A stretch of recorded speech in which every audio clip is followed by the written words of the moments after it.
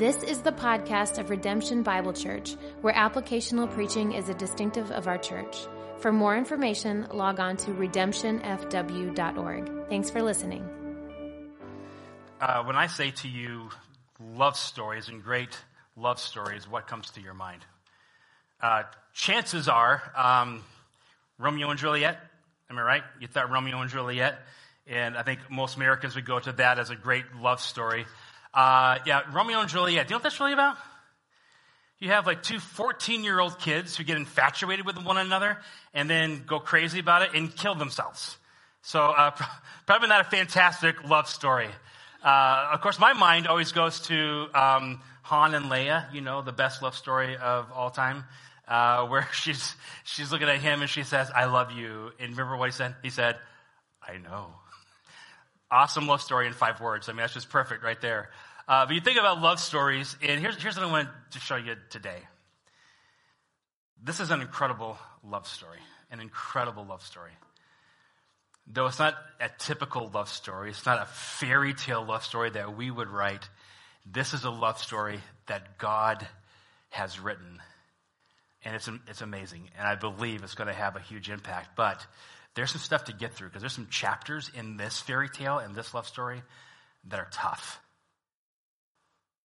And we're going to do the work and we're going to get down into that. And I love this story. Now, why are we here in Hosea? So you're probably asking that question. We're in Acts, and now all of a sudden we're jumping to Hosea, like what's going on? Well, okay, full disclosure, I've been asked to preach this text at Blackhawk Christian Academy coming up, and so the entire book in 1 week. So I got 4 messages in Hosea, and then I'm also preparing some preaching here, so I'm thinking about in the course of 3 weeks preparing 7 sermons. That was a lot. I was still going to march forward with that, until I began to really dive into this book and to see what this book had to say and to really feel like, you know what, this could be very impactful for our people. In fact, it may be the very thing that we need. Because let me get honest with me here. When I talk about Hosea, our story with God, our relationship with Jesus Christ, being like a love story, doesn't that kind of sit a little funny with you? Like, really, my story is a love story? That kind of seems a little odd. But it's just that different angle. It's just that new canvas, the new colors, the new picture that our church just might need to really invigorate your relationship with Jesus Christ. Because I'm convinced of this. We don't see it right.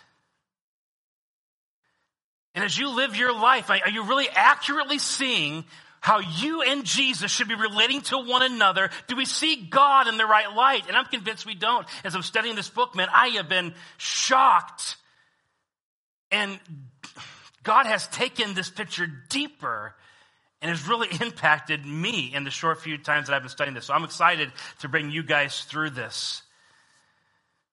The older I get, the more I realize how little I understand and how very little I actually live day to day in the incredible love that God has for me. And I'm hoping that this will do it for us today. Because God really, really wants you to know how much He loves you. And He really, really wants you to live it. Let me prove that to you by diving into the book of Hosea.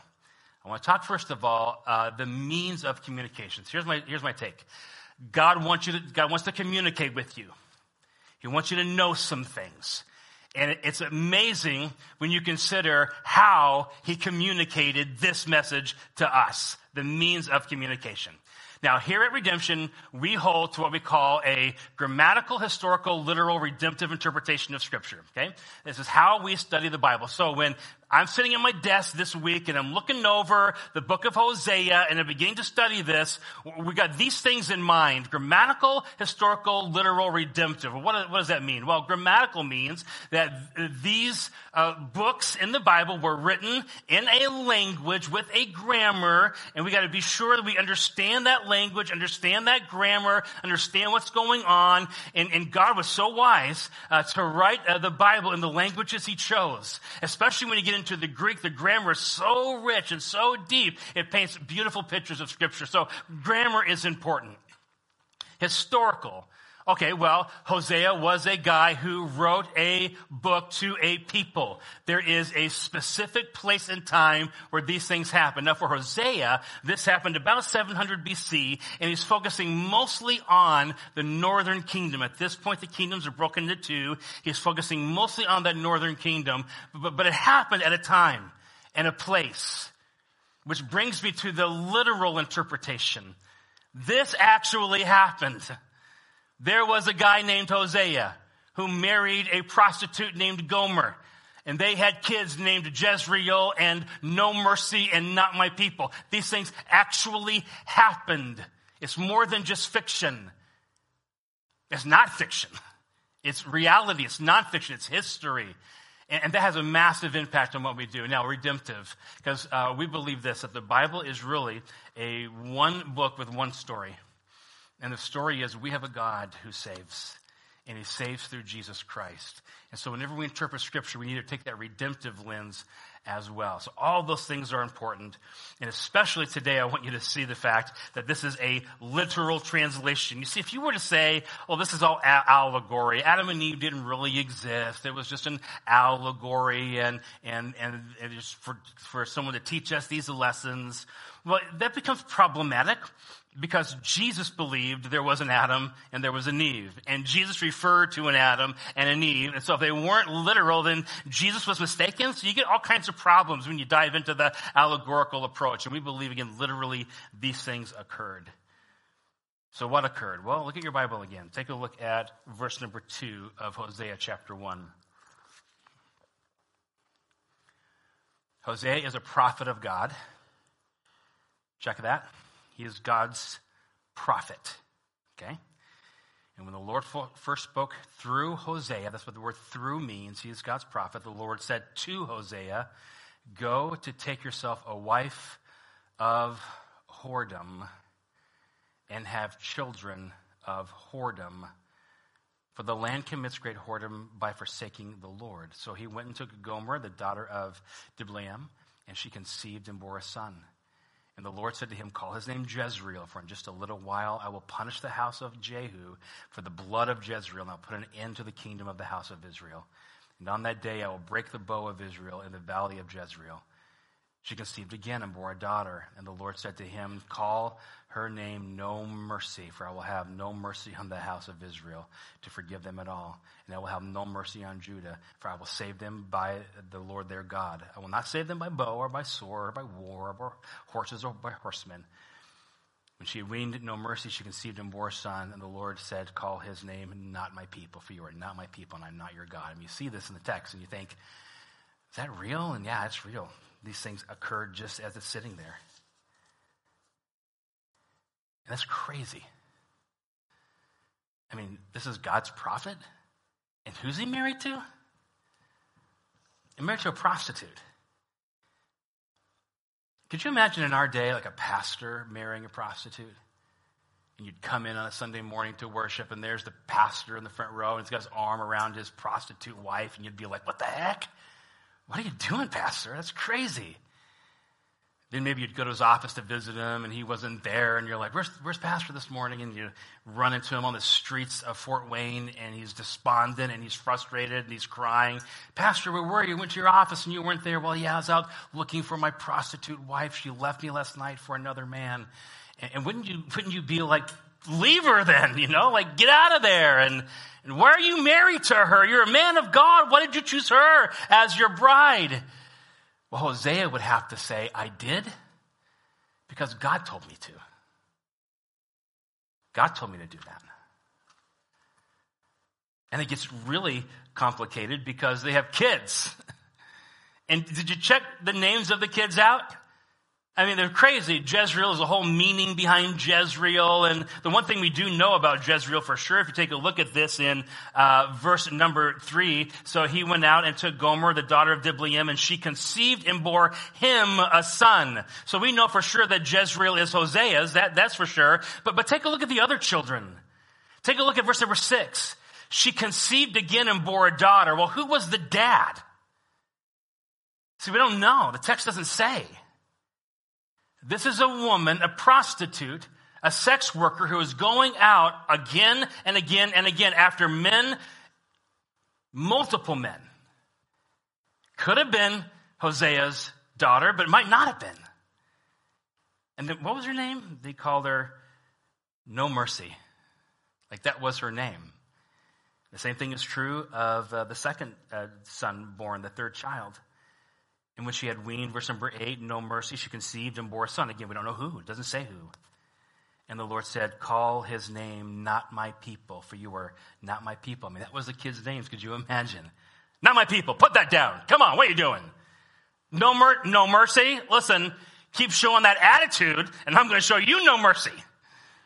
I mean, this is what they lived. This was the life these people actually lived. This actually happened. Now, why would God do that to somebody? Why would God do that to Hosea? Why would God do that to the kids? He would do that because he really, really wants us to know something. He really, really wants to communicate something so much that he completely upended this prophet's life and their kid's life to communicate a message. What was that message? Well, I'll go back to verse number 2. When the Lord first spoke through Hosea, the Lord said to Hosea, go and take yourself a wife of whoredom and have children of whoredom, for the land commits great whoredom by forsaking the Lord. God wants the people of Israel to know this is them. And what part of the story were they? They were Gomer. They were the whore.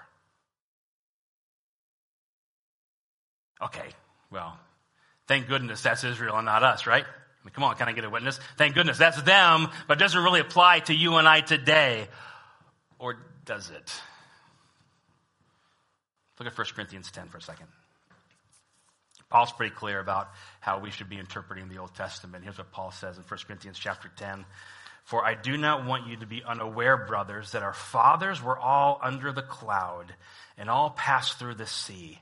And all were baptized into Moses in the cloud and in the sea. And all ate the same spiritual food and all drank of the same spiritual drink, for they drank from the spiritual rock that flowed from them, and the rock was Christ. There's a whole sermon right there. Nevertheless, with most of them, God was not pleased, for they were overthrown in the wilderness. Now, here's verse number 6. Now, check this out. Look at verse number 6. Let your eyes fall on it. Now, these things took place as examples for us, that we might not desire evil as they did. Do not be idolaters as some of them were, as it is written, the people sat down to eat and drink and rose up to play. He goes on to say this in verse number 11 of chapter 10. Now these things happened to them as an example, but they were written down for our instruction, on whom the end of the age has come. Therefore, let anyone thinks that he stands take heed lest he fall. Now that's very, very clear. What Paul is trying to say is that the stuff we read in the Old Testament, it's for us. And there's a warning here. To be careful, to take heed, lest we fall. And if it's for anybody, isn't this for the church, like for sure for the church? That's what God's word has to say about the church. It's 2 Corinthians 11. Check this out now. For I feel a divine jealousy for you. Look at this. Since I've betrothed you to, what's your Bible say there, church? To one husband, to present you as a pure virgin to Christ. The church is called the bride of Christ. In fact, we see this in Revelation 19. Let us rejoice and exalt, give him the glory, for the marriage supper of the marriage of the Lamb has come, and his bride has made herself ready. And the angel said to me, write this, blessed are those who are invited to the marriage supper of the Lamb. And he said to me, these things are true words of God. This is coming a day when we're going to be before the Lord as his bride, and the church is the bride of Christ. So you want to talk about being a part of a love story? For sure, the church is the bride, and Jesus is our husband, our groom. And so, yeah, we better take heed what this has to say. And this very difficult story here is for us. And so then, church, What does that make us? When you look at the text, and you consider Hosea, who are we in that story? We're the prostitute. We're the whore. Now, there's some really good news coming, but here's what I want you to know this morning. There's some truths that God wants you to know.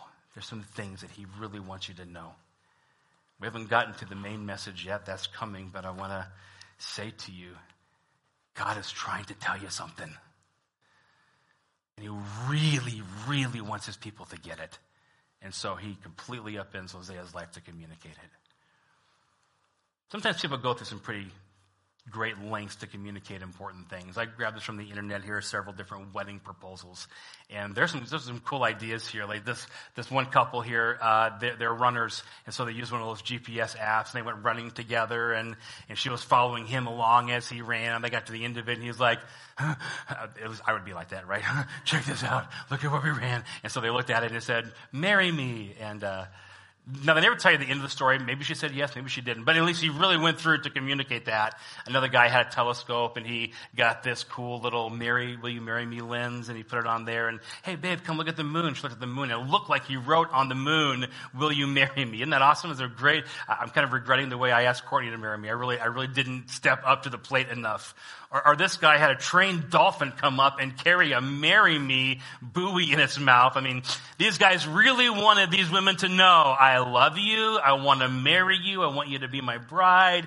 And they went through extremes to communicate, and God really wants you to get this. So, what does he want us to get? What's the message he wants to communicate? Well, here's what I'm going to do. I want to just kind of take some time and look at this book. We're kind of going to do an overview today and try to get our heads and our hearts around, okay, what is it that we're going to be seeing in this book? So kind of a summary today. And then what we're going to do is each of these 3 points I'm going to share with you right now will be the sermon series as we walk through the book of Hosea together. So let's take a look at the message communicated. So we know the means of communication. God went through extremes to communicate this message by naming these kids what he named them and all that went on. But now there's a message he wants us to know. There's something he wants us to learn. So what is that? Well, here's the first thing, and I think I want you to write this down. Our sin is much worse than we understand. Our sin is much worse than we understand.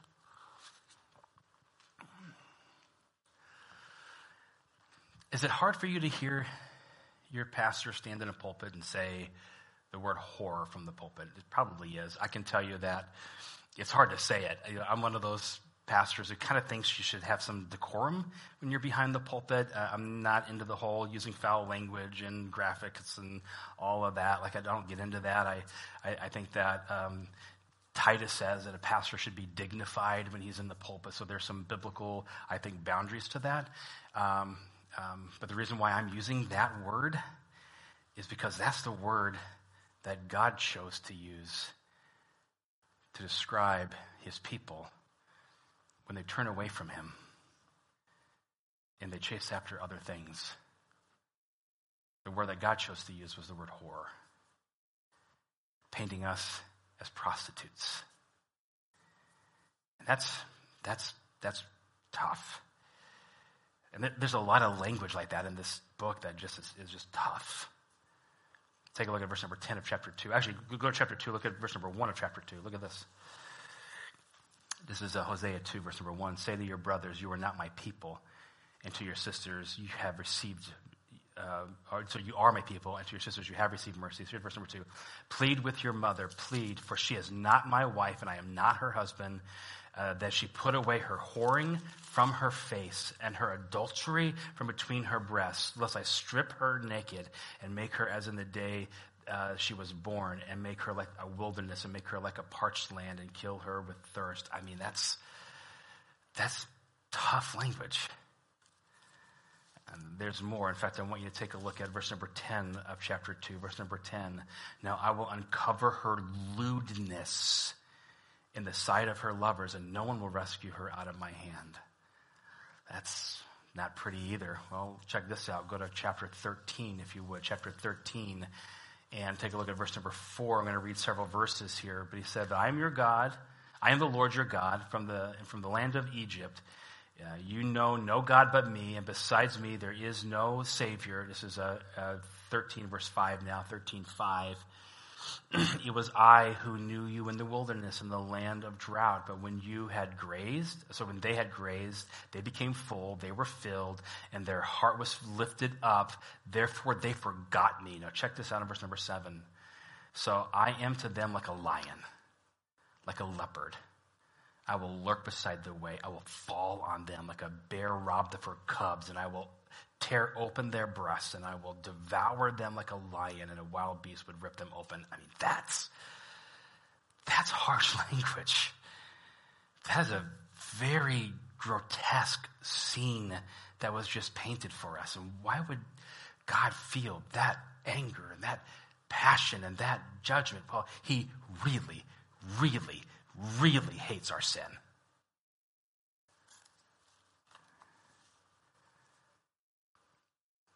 It's not me using this kind of language. I'm just reading from the Word of God this morning and sharing with you what the Bible has to say.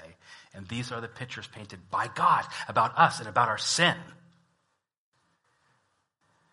And it is for us. Because Paul said, take heed lest we fall.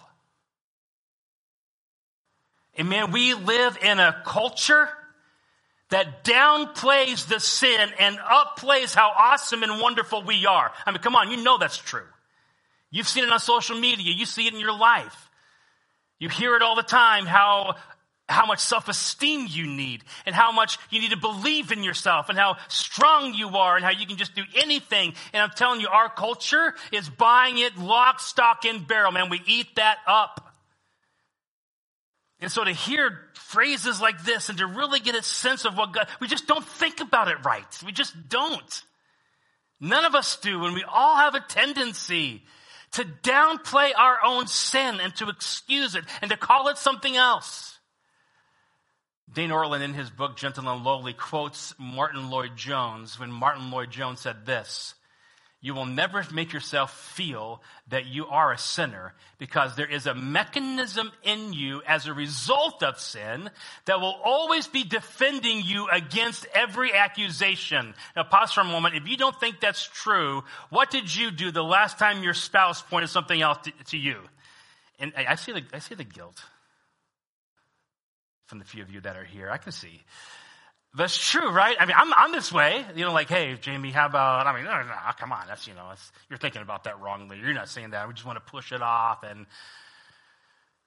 But we are on very good terms with ourselves. We are all on very good terms with ourselves, and we can always put up a good case for ourselves. Even if we try to make ourselves feel that we are sinners, we will never truly do it. Dane Ortlund goes on to say this in his book. He says, in other words, we don't feel the weight of sin because of, our sin. If we saw with deeper clarity just how insidious and pervasive and revolting sin is, we would know that human evil calls for an intensity of judgment of divine proportion. And we don't want to own that. And we don't want to believe that's us. Paul Tripp calls it our inner lawyer. We stand up and we defend ourselves. Not really, Pastor. Do you really think that's true of our church? Well, hey, try this out for a minute. Do this. If you have some paper handy, and if you got some paper nearby, if you do, great. At home, you can go grab some paper. And make this little chart here. We're going to just do this. We're going to go pretty bad, bad, really bad. We're thinking about, like sins. And if you really want to make this personal, think about your sin. And as you think about some things that you struggle with, could you maybe put it in the right category here? Pretty bad, bad, really bad. And how would you kind of categorize sin? So let's just we'll kind of do this as a classroom this morning. Gluttony. Where should we put gluttony? Where does gluttony belong? Probably in the pretty bad category. Because, let's be honest, we all kind of, step into gluttony a little bit and all that.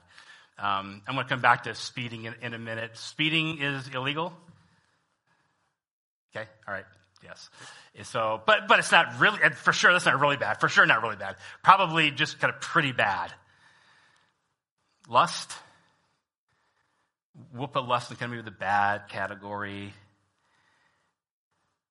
Worry and fear, maybe in the bad category. I mean, the really bad stuff, that's preserved for like murderers and adulterers and adulterers. Because do you know that over the whole thing, we could write the word adultery? Here's the problem. The reason why we don't see our sin with the accuracy that we should see our sin is because we don't think of our sin in relational terms. Because look, I look at a speed limit sign like this and it's black, it's white, it's cold, it's not a person. So if I'm going 35, 40, I don't know what you do, and I'm looking at that sign, I don't feel so bad about it because it's just the law and the law is cold. It's just a piece of paper and so it's not. But when you think about how sin really should be viewed, it's in a relational sense. And when we sin, just in church, what we do when we sin is we turn away from the love and the comfort and the security of our God. And we say, you know what, I'd rather have this. I don't really believe that you're going to keep me secure. So I'm going to have worry and fear, or I'm going to try to get it myself and do my own thing, and I'm going to step away from what your word says because I really don't trust that you're going to comfort me and keep me secure enough. I really don't feel that there's true pleasure here. I mean, there's some, but the real pleasure is over here, and I'm going to do this instead. And what we're doing is we're leaving the God who really loves us, really cares for us, and pursuing something that's not him. It's another lover. And in that sense, do you see it? We're whores. We're prostitutes. We're selling ourselves to something else. It's relational, and that's what makes it so bad. Seeing our sin in terms of relation.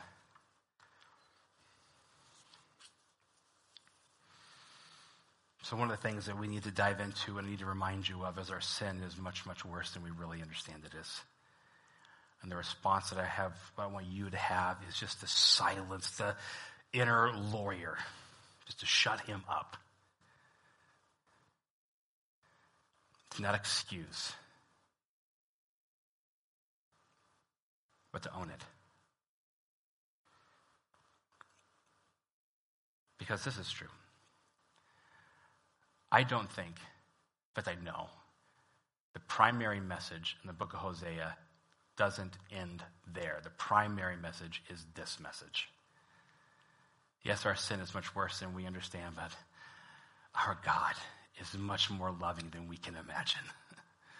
Our God is much, much more loving than we can imagine. I'm serious about this, church. I really feel very, very passionately that we don't see this as deep as we should see this on an everyday, ongoing basis. I really firmly believe in my heart that we don't live life in the full understanding of our relationship with Jesus Christ and what it should mean and how very much he loves you. And as we study this book, man, I'm hoping what becomes crystal clear that the Spirit of God awakens in your heart so that tomorrow, what's tomorrow? Monday? Then we got a Tuesday and a Wednesday. Like you leave here, you leave your home after hearing this message and you walk out saying, I need to live life more love than I do. Because God's love is mind-blowing. It's incredible. It's so hard to fathom. And I've been preaching this stuff for years. And I feel this week God gave me a new perspective on how much he loves me and how ridiculous that love is. Let me show you this in the text. I want you to see it for yourselves. Chapter 1. Chapter 1, we have this ongoing kind of story, and then we get down to, we'll start in verse number 8. So I want you to see, even in chapter 1, there's mercy to be found. So here's Hosea, chapter 1, verse 8, where it says, and when she had weaned no mercy, she conceived and bore a son. And the Lord said, call his name not my people, for you are not my people, I'm not your God. But now look at this, verse number 10. Yet Underline the word yet, circle the word yet. God says this, yet the number of the children of Israel shall be like the sand of the sea. Here's if you consider this, again, studying the Bible is so much fun. There's so many depths here. I want you to see this depths. Whose son was no mercy? Or whose daughter was no mercy? And whose son was not my people? See, we don't know whose children they were. We know that Gomer was the mother, but we don't know who the father is. It doesn't say. But God looks at his people, and he says, there's not going to be a question that you're going to be the children of Israel. You're going to be my kids. And no one's going to question that. So right away, even in chapter 1, God begins to give us hints at his mercy. But there's more than that. I want you to take a look at chapter 2, verse number 14. Chapter 2, verse number 14. And I'm going to unpack a few things with you. We're going to dive, of course, much more deeper into this. But then you have this mercy that you see in verse number 14 of chapter 2. Therefore, he says, behold, I will allure her. Who is he going to allure? The prostitute. The sex worker. The unfaithful adulteress. And what does God do? I'm going to allure her and bring her into the wilderness and speak, church, look at it, and speak tenderly to her. And I will give her vineyards and make the valley of Achor a door of hope. Pause there for a minute. That's packed with meaning. Valley of Achor is the first place that Israel stumbles once they enter the promised land. So, right, they get to the promised land, and then we have the story of Achan that keeps some of the treasure for himself, even though he's told not to, and he does. And God comes, and there's judgment there. Where did that happen? Can you guess? It happened in the Valley of Achor. And God says, I'm going to make that place a door of hope for you. Listen, church, I'm going to take the places of shame for you. And the places of shame for you are going to become places of hope. Why? Because he's going to come, he's going to allure us, he's going to rescue us, even when we deserve to be shamed. Our God is there to rescue us and to love us again. It's incredible. It's beautiful. It's a beautiful text. God takes the places of our shame and makes them places of hope. But I also want you to see this in the text, and this is awesome. Let's keep reading here in chapter 2 and 14 through 16. We're still kind of in that text. And look at verse 16 now. Check this out. And in that day declares the Lord, you will call me my husband, and you will no longer call me my Baal. Now this is packed with meaning. Okay? So God says, you're going to call me when I allure you. Well, here's what I want to be to you. Here's what I want to be to you. I want you to say my husband and not my Baal. Here's what's interesting. The word Baal is very often translated husband. The word meant husband. So in one sense you could say, he said, you're not going to call me my husband, but you're going to call me my husband and not my husband. But they're different kinds of husbands. So I want you to think back to the Mount Carmel with Elijah and Mount Carmel. Remember, they were the prophets of Baal that were there. And when they wanted to get Baal's attention and they wanted to motivate Baal to show up for them, what did they have to do to get Baal's attention? What did they have to do to make Baal come and show up and love them and be their God? Well, they had to cut themselves and they had to throw themselves down and they had to harm themselves and work and bleed literally to try to earn the love of Baal. And God says, that's not me. Church, listen, that's not me. I'm not the God that makes you harm yourself and throw yourself down to earn my love. I'm not the God that makes you earn my love. That's not who I am. No, I'm your husband. And I just love you. It's an incredibly powerful and incredibly beautiful picture of who our God is. He loves us. In fact, one more text, if you can bear with me, go over to chapter 11. just kind of doing an overview. We're going to dive deeper into these things in the weeks to come. But take a look at chapter 11. And I want you to see God's heart in verse number 8 of chapter 11, Hosea 11, verse number 8. How can I give you up, O Ephraim? I mean, right. Think about a guy, a friend of yours who was married to a prostitute and she kept sleeping. You would say to him, bro, you have some biblical ground to leave her. You know that? You could leave this chick if you wanted to. And why wouldn't you? And wouldn't that be the prevailing message in our culture today? They're toxic. Get rid of them. They're toxic. They're not helpful to you. Cut them off. Leave them. Get rid of them. Live your life. Find someone who affirms you and loves you. And God hears all of that in one sense and says in verse number 8, how can I give you up, O Ephraim? How can I hand you over, O Israel? How can I make you like Admah? How can I treat you like Zeboim? My heart recoils within me. My passion grows warm. My compassion grows warm and tender. This is our God.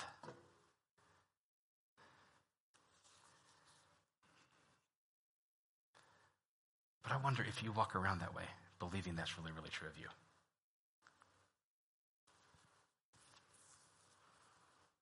I wonder if that's how you lived this past week. Like honestly believing God loves you like that.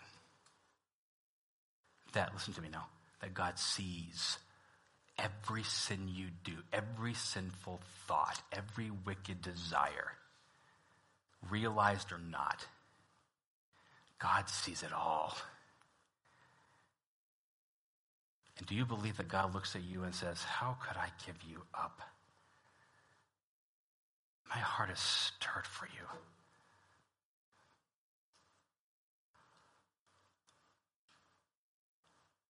I think if we were to write, this is incredible now, if we were to write the book of Hosea, how would you write it?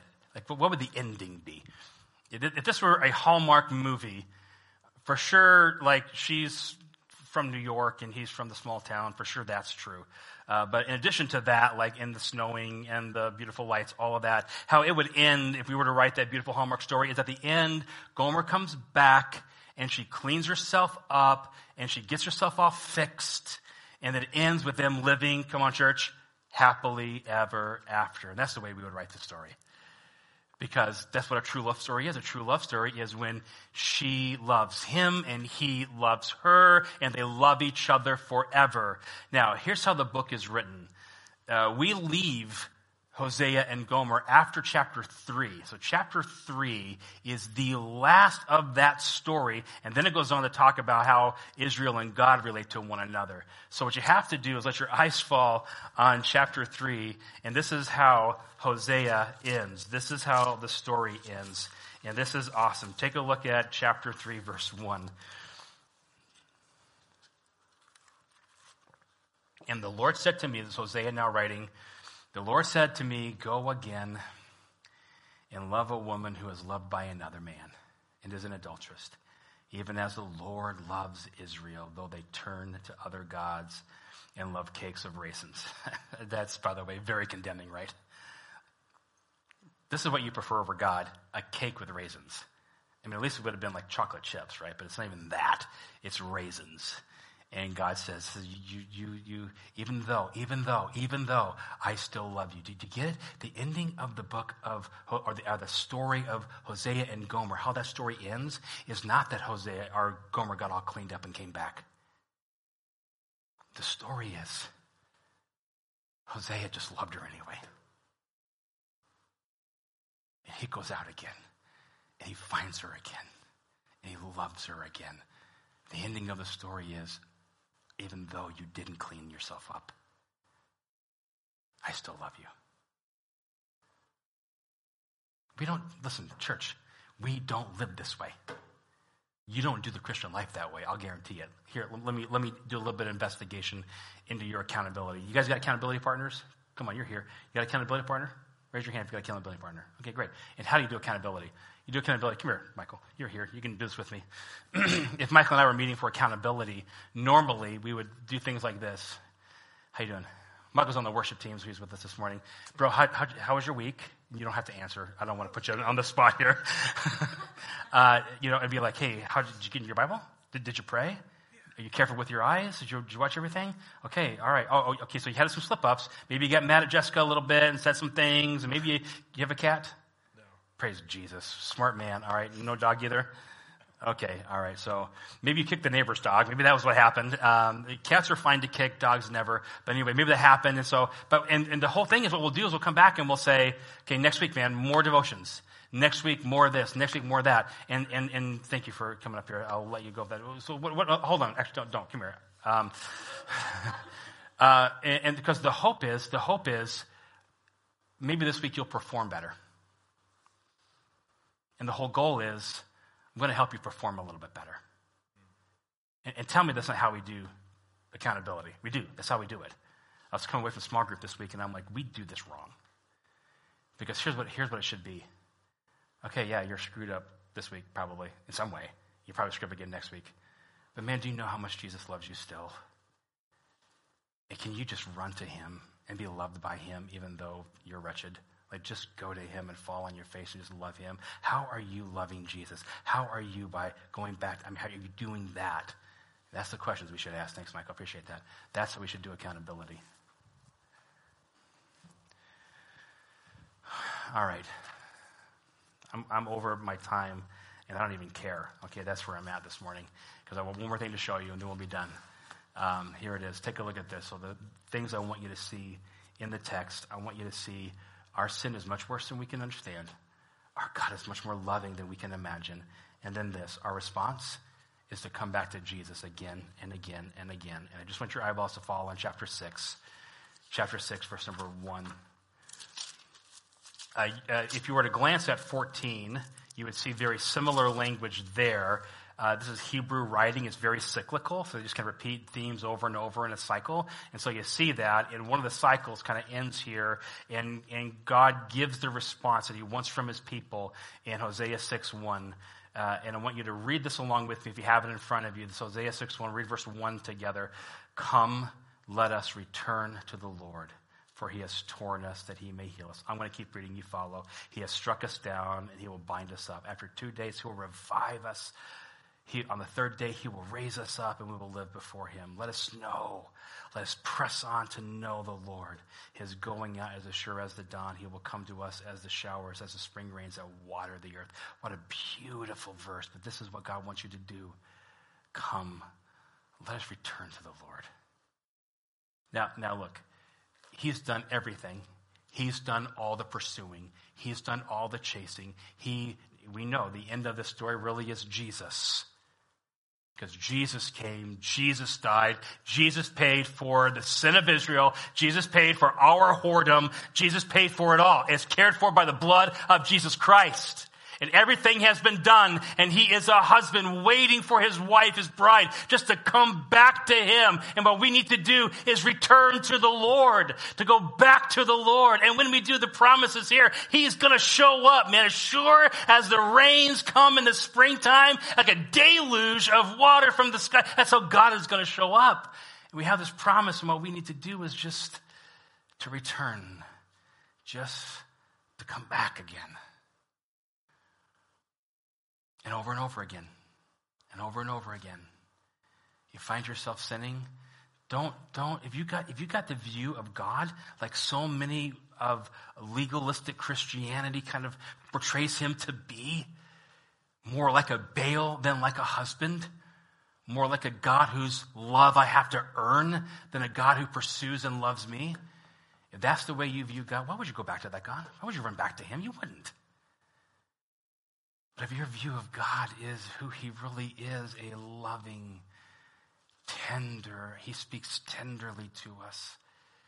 He just wants to hold us. He just wants to love us. He just wants to be our God. If you would only come and only return.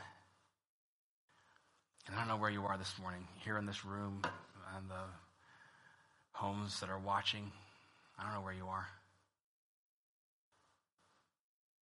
Here's what you can do. You can own your sin.